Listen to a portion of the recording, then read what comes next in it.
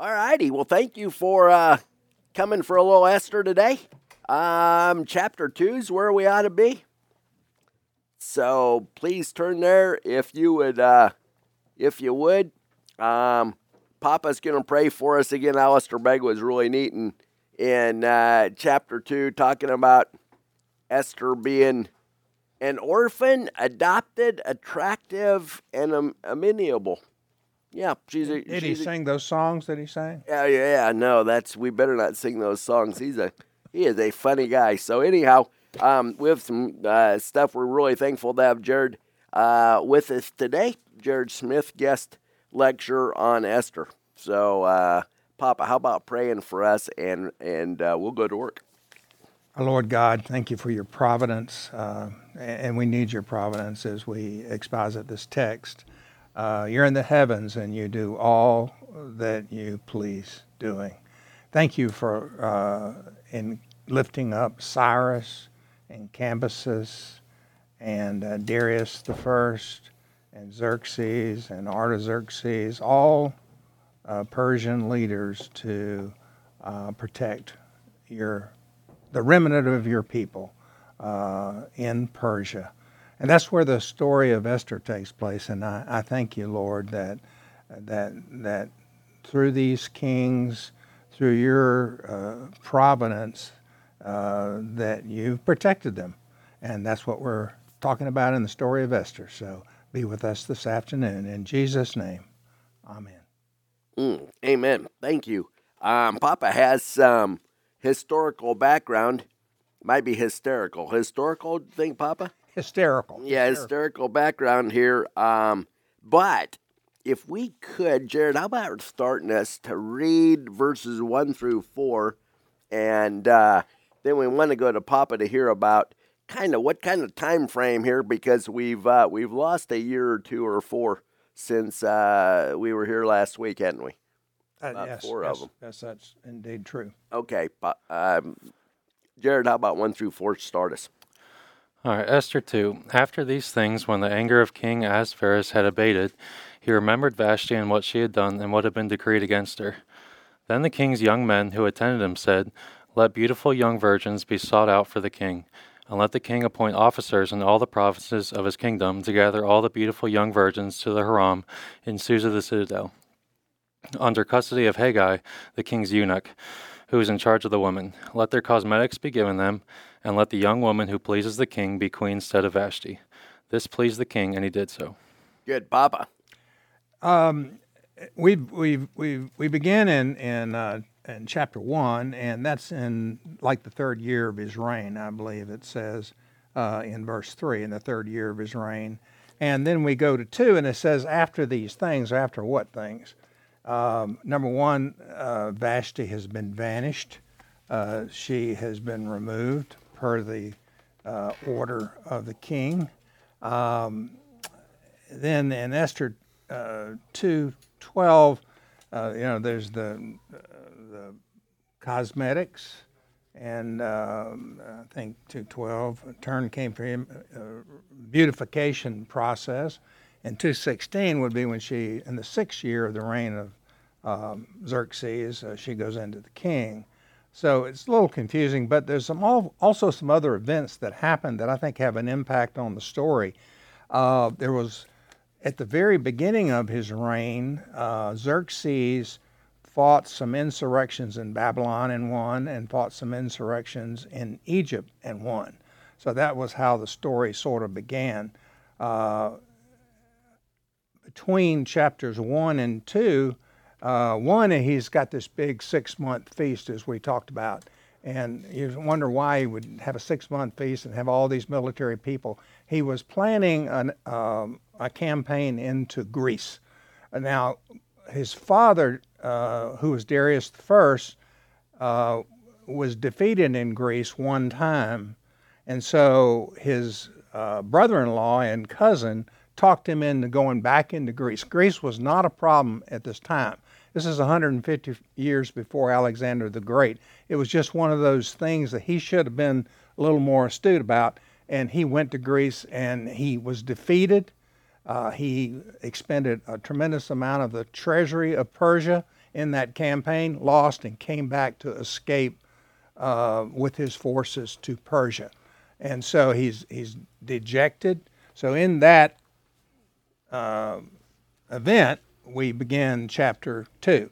He comes back home and he doesn't have a queen. He's defeated, and there we go. Yeah, it sounds like when, from the way the commentators talked, and it's a little bit hard to know this for sure, I guess, but after these things, when the anger of King Xerxes had abated, he remembered Vashti, and maybe in a little bit of regret. Was that what you... That was the impression I had. I mean, he was in a stupor when he made that decision. He went along with his advisors who said, get rid of her. Yeah. And he followed their advice, which he had a tendency to do. Mm-hmm. He didn't make a lot of his own decisions.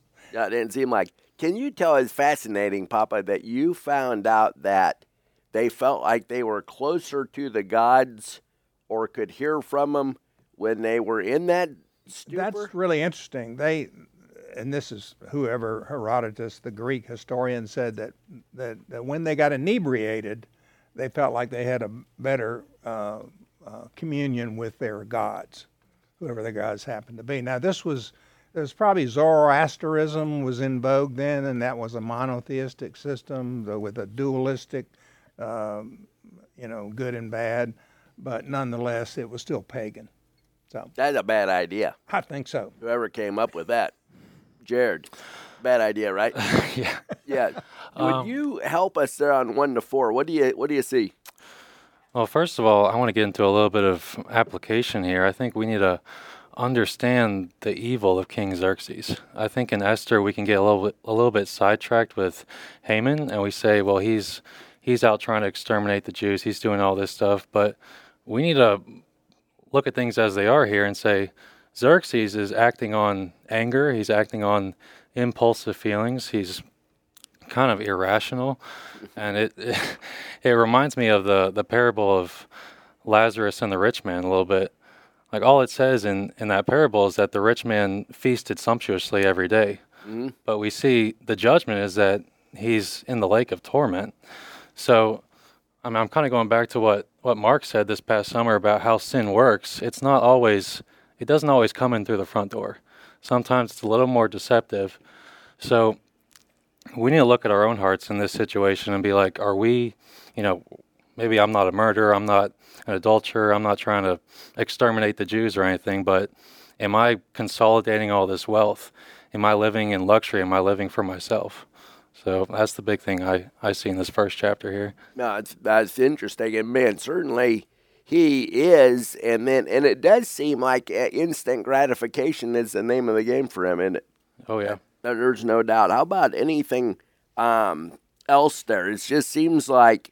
I do have one quote I think I shared with you, and this was a historical quote on Xerxes. And I'm not picking on Xerxes. Now, I will say this to frame this. His father, Darius I, was probably the best administrator that Persia ever had, and he's the one that consolidated Persia. He had all the satrapies.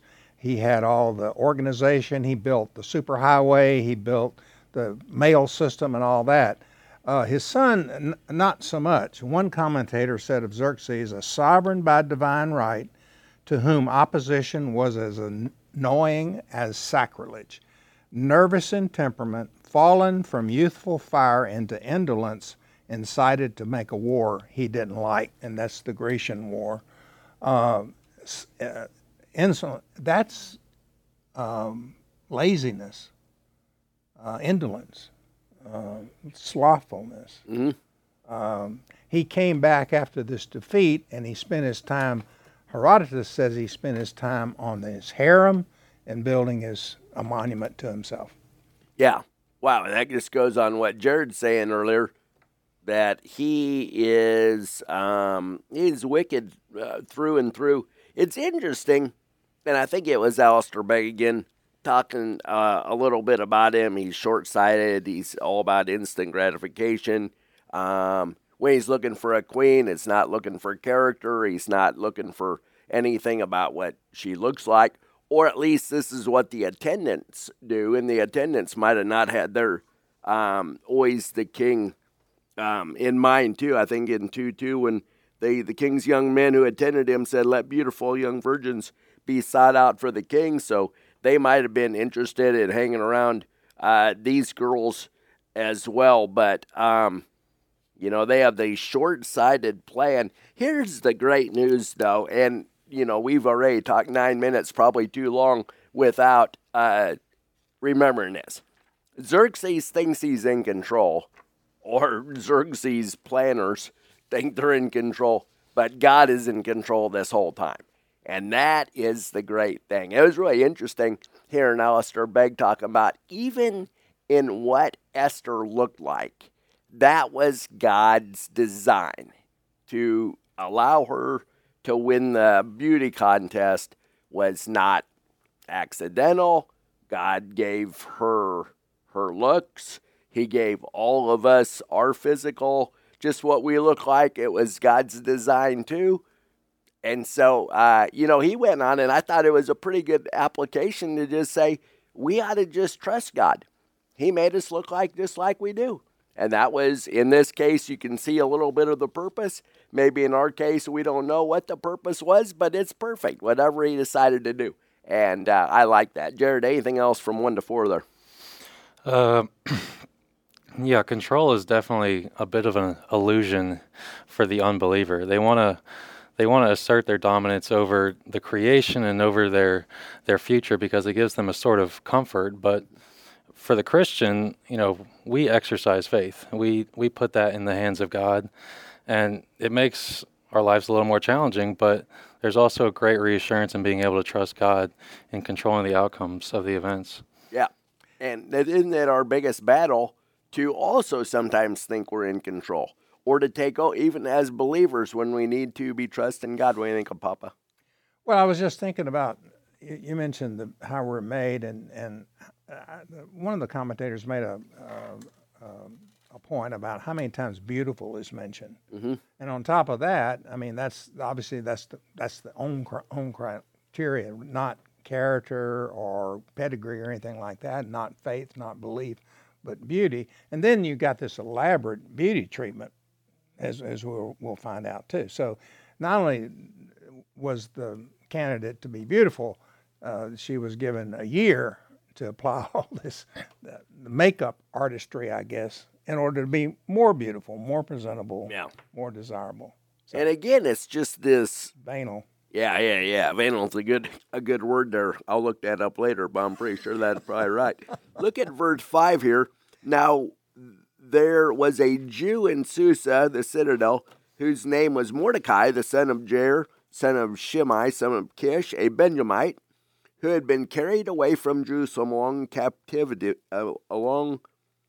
the captives carried away with Jeconiah, king of Judah, whom Nebuchadnezzar, king of Babylon, had carried away. 3 times carried away. Papa, it made me think, I bet you know a little bit about this exile. It sounded like that was a more traumatic thing than what probably I'd ever thought about before when they were exiled. Well, first of all, there was Nebuchadnezzar had like 3 different campaigns against Jerusalem. So, and he took captives to Babylon on 3 different occasions. And I think probably the Mordecai was in that last group. You get ripped from your home. Let's just say somebody comes into Athens or Watkinsville or wherever you live, in Madison County, my gosh, and takes you away to Fulton County. Oh my goodness! Then you're going to be facing quite a trauma, quite an adjustment. And I don't know. I think Nebuchadnezzar pretty much kept them under wraps and kept them constrained, but the Persians actually gave them some degree of freedom, as far as I know. And MacArthur says that in Persia they moved a lot of the Jews from Babylon to other parts of Persia. So that's how they wound up in Susa. Yeah, that's interesting. Jared, anything on 5, 6 there, 7?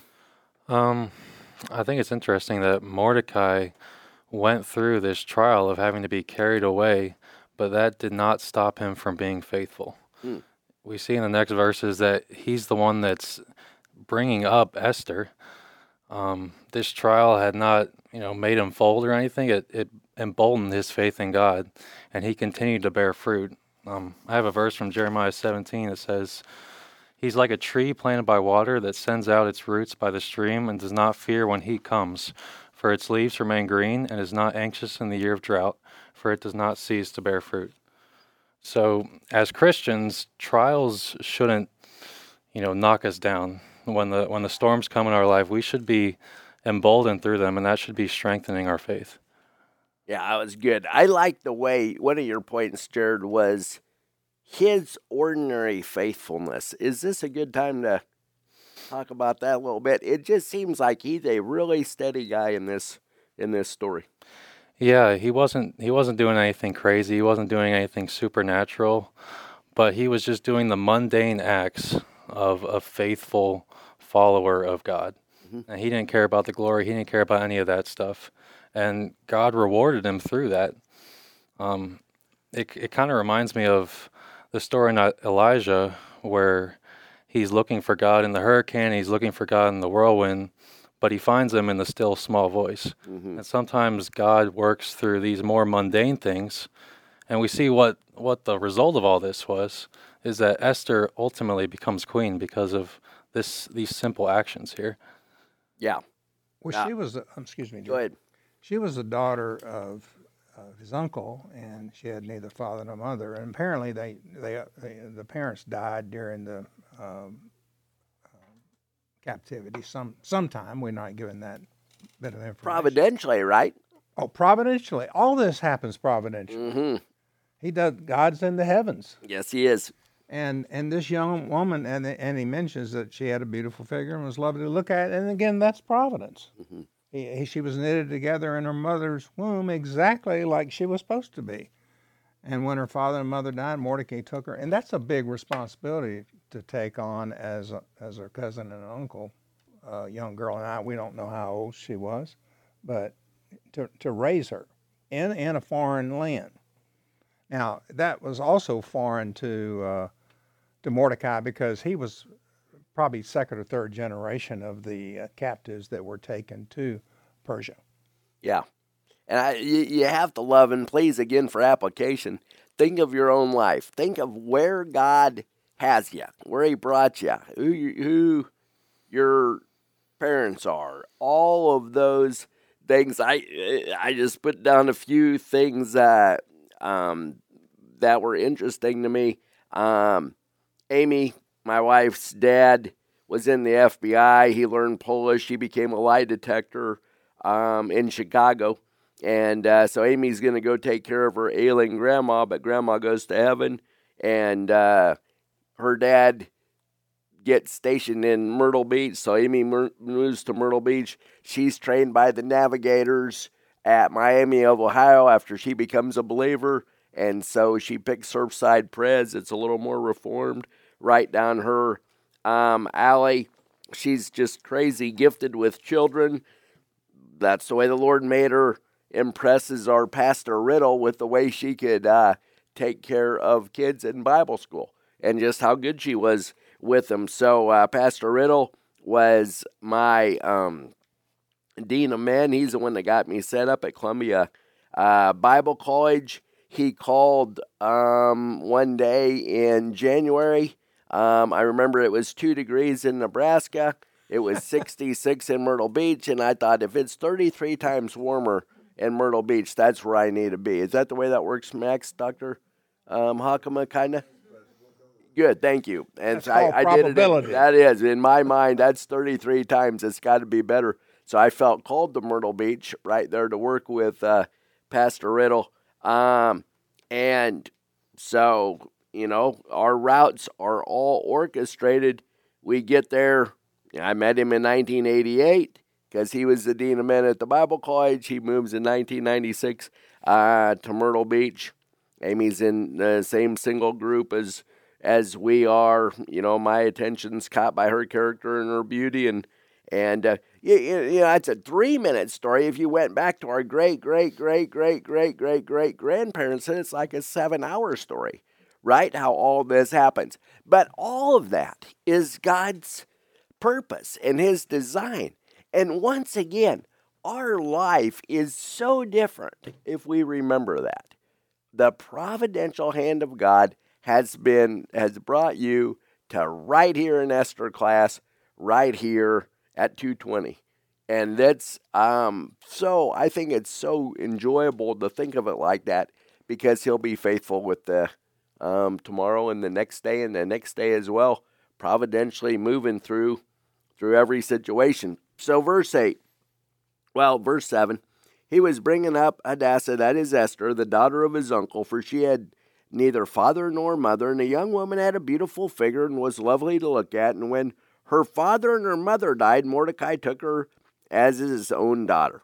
So when the king's order and the edict were proclaimed, and when many young women were gathered in Susa, the citadel, to custody of Haggai, Esther was taken into the king's palace and put in custody of Haggai, who had charge of the women.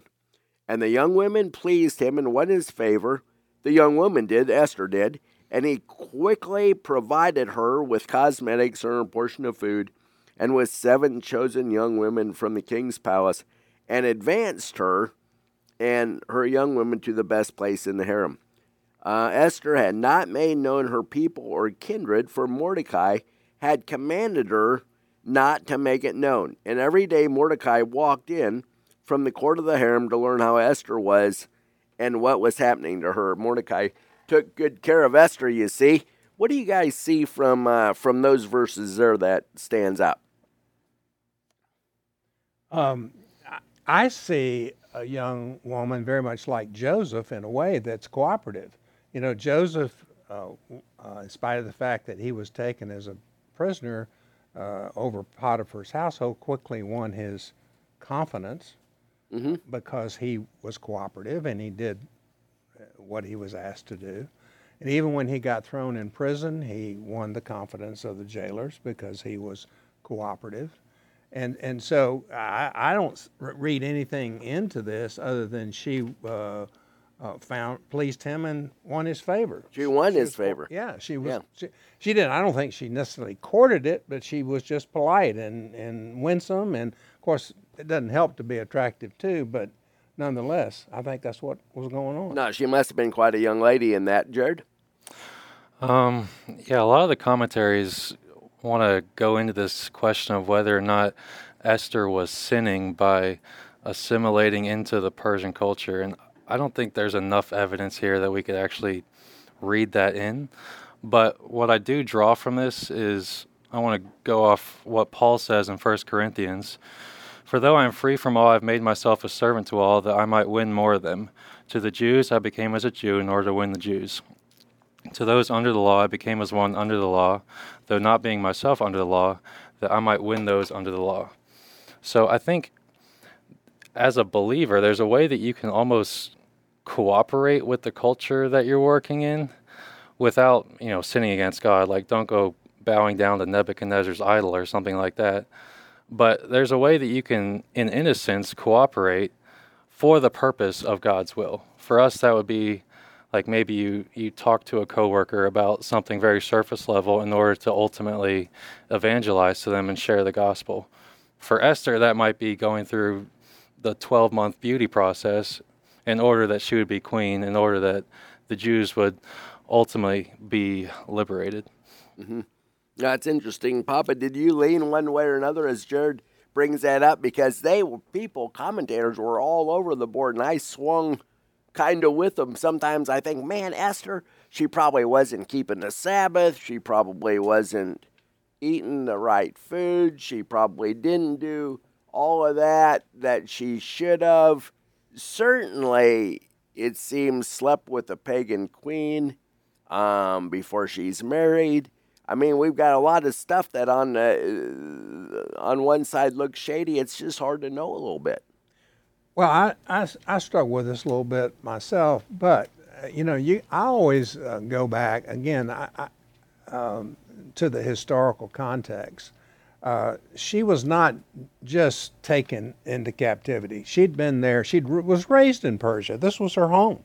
I mean, she didn't know what Jerusalem was like. In fact, that's one of the biggest reasons why this particular group, especially this far away from Judah, didn't go back. They didn't know anything else. And I really wonder sometimes, and history's kind of silent about it, what they practiced. I mean, they didn't have synagogues. They didn't have the temple. I don't know what Mordecai, and Mordecai was in the same boat. I mean, he was also a second or third generation captive. So was he a practicing Jew? I mean, he knew of their legacy, but, and so, you know, she is just being who God made her to be. And so, you know, Yeah. I don't know. I can't judge her. It's easy to sit here in the 21st century and say, sinner, but then someone could say that about me too. Yeah. And I really like what you're saying there, Jared. Since the Bible doesn't go into that, that maybe isn't something that we need to, because it doesn't say, you know, on what was she right and on what she was wrong. One thing that was interesting, I think it was Matthew Henry that said, all truths are not to be spoken at all times, although an untruth is not to be spoken at any time. And so they decided, or Mordecai really, let Esther know to say, do not let anybody know that you're a Jew. And once again, God providentially uses that. Jared? I think just one more thing to note is that when the time comes for action and for us to do God's will, whether that be like evangelize or in Esther's case, it's having to go into Xerxes and risk her life, we have to act. We can't just, you know, go through this whole process of getting to know somebody and then just leave it at that. Like God calls us to take the next step and share the gospel with them or do his will in that sense. Yeah, that's really good. There's also, as far as not letting her background be known, there was a degree, in spite of silence, perhaps in Esther, there was a degree of anti-Semitism already in the world. We know that from Ezra when they went to rebuild the temple. They had problems from the Samaritans, and they had the problems from the Tobiads. And in fact, they even stopped the building of the temple because they didn't want the Jews to come back home. They didn't want them to build the temple because they knew that these were neighbors, and secular neighbors. They knew that that temple was the center of their worship, and that Israel would become strong, Judah would become strong again because of their faith, and they tried to resist that. So that's Mordecai, I think, just to protect her. He didn't do that to protect himself so much because he let it be known who he was. And there's some, while we're on the subject, there's some indication that he may have had a position. You notice they keep talking that he's at the gate, and that seems to be a place that you have some administrative responsibilities. The leader, I don't understand that, but that's, think of Boaz's story. He was at the city gate because he was a leader, and I think Mordecai was somewhat a leader in that culture. Yeah, well, and we're going to come to where he's sniffing out the assassination plot, which might certainly have been part of that there. Papa, how about reading 12 to, how about 18, and a lot of meat to chew on here. Be glad to. Esther 2:12. Now when the turn came for each young woman to go into King Xerxes after being 12 months under the regulations for the women, since this was the regular period of their beautifying, 6 months with oil of myrrh, and 6 months with spices and ointments for women. When the young women went in to the king in this way, she was given whatever she desired to take with her from the harem to the king's palace. In the evening she would go in, and in the morning she would return to the second harem in custody of Shashgaz, the king's eunuch, who was in charge of the concubines. She would not go in to the king again unless the king delighted in her and she was summoned by name. When the turn came for Esther, the daughter of Abihail, the uncle of Mordecai, who had taken her in as his own daughter to go into the king, she asked for nothing except what Haggai, the king's eunuch who had charge of the women, advised. Now Esther was winning favor in the eyes of all who saw her. And when Esther was taken into King Xerxes into his royal palace in the 10th month, which is the month of Tebeth, in the 7th year of his reign, the king loved Esther more than all the women, and she won grace and favor in his sight more than all the virgins, so that he set the royal crown on her head and made her queen instead of Vashti. Then the king gave a great feast. I thought about you. You're always talking about feasts, Jerry. Oh, yeah. A I like a great good feast. for all his officials and servants. It was Esther's feast. He was granted a remission. He also granted a remission of taxes to the provinces and gave gifts with royal generosity. Yeah. There's one thing. He loved to throw out his money around a little bit, didn't he? He did. And that became an issue. Yeah. No, it sounds like it. Jared, some interesting things from those verses there. What do you have? Well, I was reading this and I noticed it was very Christological. Actually, it almost was like it was an image of the final judgment. So you have these 7 women here who are able to put on anything they want. They can beautify themselves, put on any cosmetics they want, and they would go in before the king. And then you have Esther, who it says she asked for nothing except what Haggai, the king's eunuch, who had charge of the woman, advised. So we have these 2 groups of people, and only one gets selected. Only one gets to win the favor of the king. So in the first case, the 7 women would represent the people who go before God, the Father, with all their works. And they have beautified themselves, and they've said, is this going to win me favor? And they think it will. A lot of religious groups operate in that system. But then you have Esther, who submits to whatever Haggai advises. So in that case, you would have the Christian who goes to Christ, and whatever he puts on her, however he dresses her, Christ imputes his righteousness onto us in the same way that Haggai works here. And Esther is the one that ultimately wins the favor of the king. Yeah, really interesting. That's an interesting perspective, because it says that the young, and with 7 chosen young women from the king's palace, and advanced her and her young women to the best place in the harem. Yep. Good. Anything else, Papa, on that? No, I mean, I just, it's a process, but now, he's taken with her and puts the crown on her head, and she's suddenly the queen. No, Begg says she got fast tracked right to the That's right. Right to queenhood, and Queen. she is now there, and this sets up everything in Esther, as in everything in our life, is setting up the next process, isn't it? So this sets up this, sets up this, sets up this, and that's what makes it a remarkable read, this book. To just read it through, it's such a fantastic story, if you will, but boy, when you see God's providence in it, and again, don't miss that in your own life, because that's exactly what's going on. How about Jared finishing there, 19 to 23, just because there's so much interesting here at the end. Now, when the virgins were gathered together the second time, Mordecai was sitting at the king's gate. Esther had not made known her kindred or her people as Mordecai had commanded her, for Esther obeyed Mordecai just as when she was brought up by him.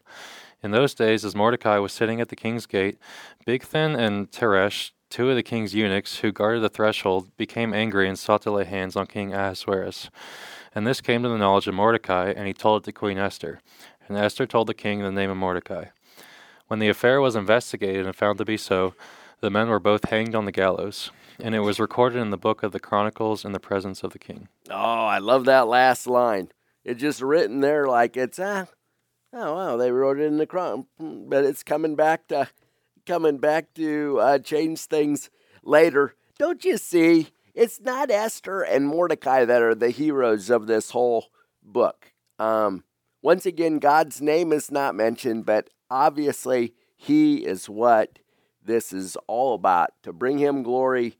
In the end, Josephus said there's 400 women probably in this harem, that's right. yeah, chose from. It's only going to be Esther, and it's no surprise that Esther gets chosen. Jared, what kind of insights do you have from those last 5 verses there? The major thing that stands out to me is that Mordecai seems to have a heart for the unbelieving king. He sees that he's in danger and he goes out and he takes action to ensure his safety. Now, it doesn't say whether or not Mordecai was concerned about his own interests there, but we know it's very different than what Jonah was doing with Nineveh. God told him to go tell them to repent, and God had Nineveh's interest in heart, and Jonah refused at first and tried to run away. But Mordecai once again displays his faithfulness to God in this section. No, that's really good. Yeah, when you sent that note, I thought that was interesting, and I would have missed that altogether. I love that point. What do you think, Papa? Well, it could be somewhat self-serving too. Of course, as he protects the king, he's protecting Esther also. If he doesn't get assassinated, then she's not going to get assassinated. And so, and I don't mean to insert a spoiler alert, but he does get assassinated in the last year of his reign by a plot inside the palace. So this happened somewhat frequently in ancient throne rooms, and just because you were the king didn't mean that you were safe. So yeah, it wasn't Big Fan that got him the next time. No, somebody else. Biggie, like his friends called him. Biggie. That is always quite a name to me. MacArthur says this is somewhat like it's kind of funny for MacArthur, but like a chess game. You got the 2 guys sitting at the gate playing, and then check, they're on the gallows. Mate, checkmate. So no, and Mordecai smells a rat there. Boy, and I found it interesting. I don't remember which commentator said this, but when you read verse 23, there isn't any reward for Mordecai at this point. It was just recorded in the book of the Chronicles, but later on, God's going to use that in a great way. Hebrews 6:10, one of them pointed out, God is not unjust. And I had forgot this verse was in Hebrews 6:10. He will not forget your work and the love that you have shown him as you have helped his people and continue to help them. And that's a great thought here about the way Mordecai is being used to get Esther to the throne, or to save the Jews through Esther now being the queen. Final thoughts. Well, we've already mentioned this, but because he was at the gate, then he was able to detect this plot. So that is whether that was an official position, I think it had to be, or you couldn't hang around the gate. So yep, and took pretty close watch on Esther there too. Well, that was the way he was able to send messages via the eunuchs to Esther, and in turn receive messages. Yeah. No, a little bit back and forth there, Jared. I just think it's so interesting in this story how all these characters, they're in their own little worlds, just acting on their feelings and their impulses, and we see God just behind the curtain with these little verses, and it was recorded in the book of the Chronicles in the presence of the king. So God is always, people might mean something for evil, but God is always meaning it for good, ultimately. Yeah, and I do feel like now we're in week 28 of the Providence series from the 26 that we had kind of through the summer, and then now into Esther, because that is just so key, and I need that in my mind. The reason that I think a book like this is so key and beautiful to think about and enjoyable to read is that about Tuesday afternoon, I'm going to forget that. When things are going a little haywire and it doesn't look good, it's not going to be natural for me, or probably for any of us, to remember that God's completely in control of all these things. And let's say that Esther and Mordecai, because both of them are sinners too, aren't always doing the right thing here, right? Let's say that they're sinful in that. Remember what Joseph tells his brothers: what you meant for evil, God meant for good. And so all of this God orchestrates, whether this is always completely right, the people aren't going to be completely right in anything, but no plan of God's can be thwarted. God is in control. He's providentially using everything in this story, but he's using everything in your life as well. And so I just think that that's such a, that's an incredible thing to think about. And once again, we would be amiss to not say, the sins of worry, fear, would you say, any kind of regret, condemnation, those sort of things that can tend to get us pretty good and rob us of the joy that we really should have, should be out the window. Well, I do think, just like your story of your meeting Amy and the providential nature of all that, we've got those same stories in all of our lives. Mm-hmm. And we need to regularly rehearse that thankfulness in our prayer life and in thinking about God's providence and how he's working. Yeah, no, I think so. And I like that, Pop. I didn't mean to interrupt you there. No. But, and to tell others about that. Oh, absolutely. Do you know that Jerry met Amy on the beach? Yeah. Yeah, it's a her from all the way from Chicago and us from Nebraska. Jared, final thoughts there. Being a young guy, as opposed to Papa and I here, I'm gonna throw me in there with you, Papa, on this one. If you think about God's providential hand at this time of your life, how impacting is that? And I know that you've, kind of that, since you've been a believer, that's kind of been your thinking. But Yeah, I've only been a believer for a few years now, but I've seen God, provide for basic needs. I've seen God bring people into my life that have been an encouragement to me, and I know I have a full life ahead to live still, but it's just reassuring to read stories like this and see that God has declared the end from the beginning. Yeah. And he is the end in the beginning, so there's no need to have any fears. Yeah.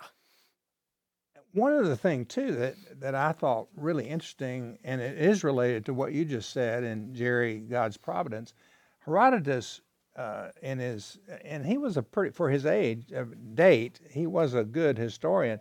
He testified to, there is an official list recorded in Persian archives naming the king's benefactors.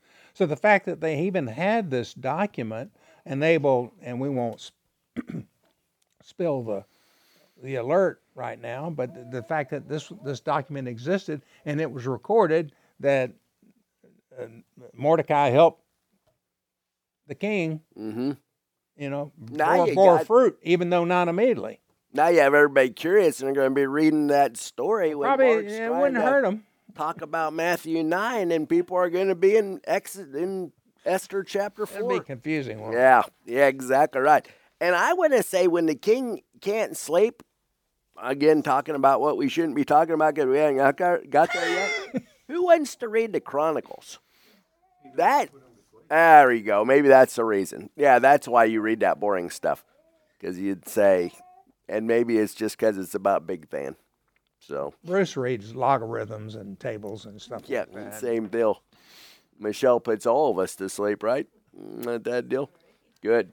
Jared, how about praying for us, and especially thanking the Lord for that. Oh, one other thing that I'd love to pray about, Jared, if you would, is a really neat opportunity that David Linder has starting tomorrow. I think Mark's going to mention it too, but he gets to go on a really neat trip to Africa and get to be able to teach. Man, it sounds like kind of all kinds of people. He's going to be in Western Kenya. He's going to be in Tanzania, and a lot of good opportunities there. He was explaining to me this morning how there's false teachers over there that are really, Elizabeth, you might even know this guy, calls himself Elijah, goes all over the countries there, and just proclaims himself to be a big wig, and they treat him like that, and it's health, wealth, and prosperity gospel through and through. And so David's going there to fight that and to talk to them about deception. And I just think, oh, how great. Do you know that guy, or is there numbers of them probably? Are there really? Is that just a growing deal out there? I know it gets us here too. Big. So fascinating. So I would love for us to pray for David and his friend from Jacksonville that are going there together, and then they work with local pastors, and it sounds like they really get a lot of people. They'll feed them. They'll buy 2 cows, he said, and butcher them there, and the ladies will make them over just open pots, and it'll be quite a feast both ways. Feast. Yep, spiritually and physically. So, and then for Jane too. Well, he's going to be gone 2 weeks, so that we could pray for David and Jane both there. Jared, you pray for us? Heavenly Father, thank you for this time that we get to come together and go through the book of Esther, and I pray that you would give us wisdom so that we could understand what you've written down and what you're trying to teach us. And I pray that you would reassure our faith through this. God, I pray that you'd be with our church and you would build your body, and I pray that you'd be with Mr. Linder and the missions work that he plans on going on. And I pray that you'd use him to spread your kingdom, Lord. In your name we pray, amen. Amen. Get a chance, read chapter 3, but not during church.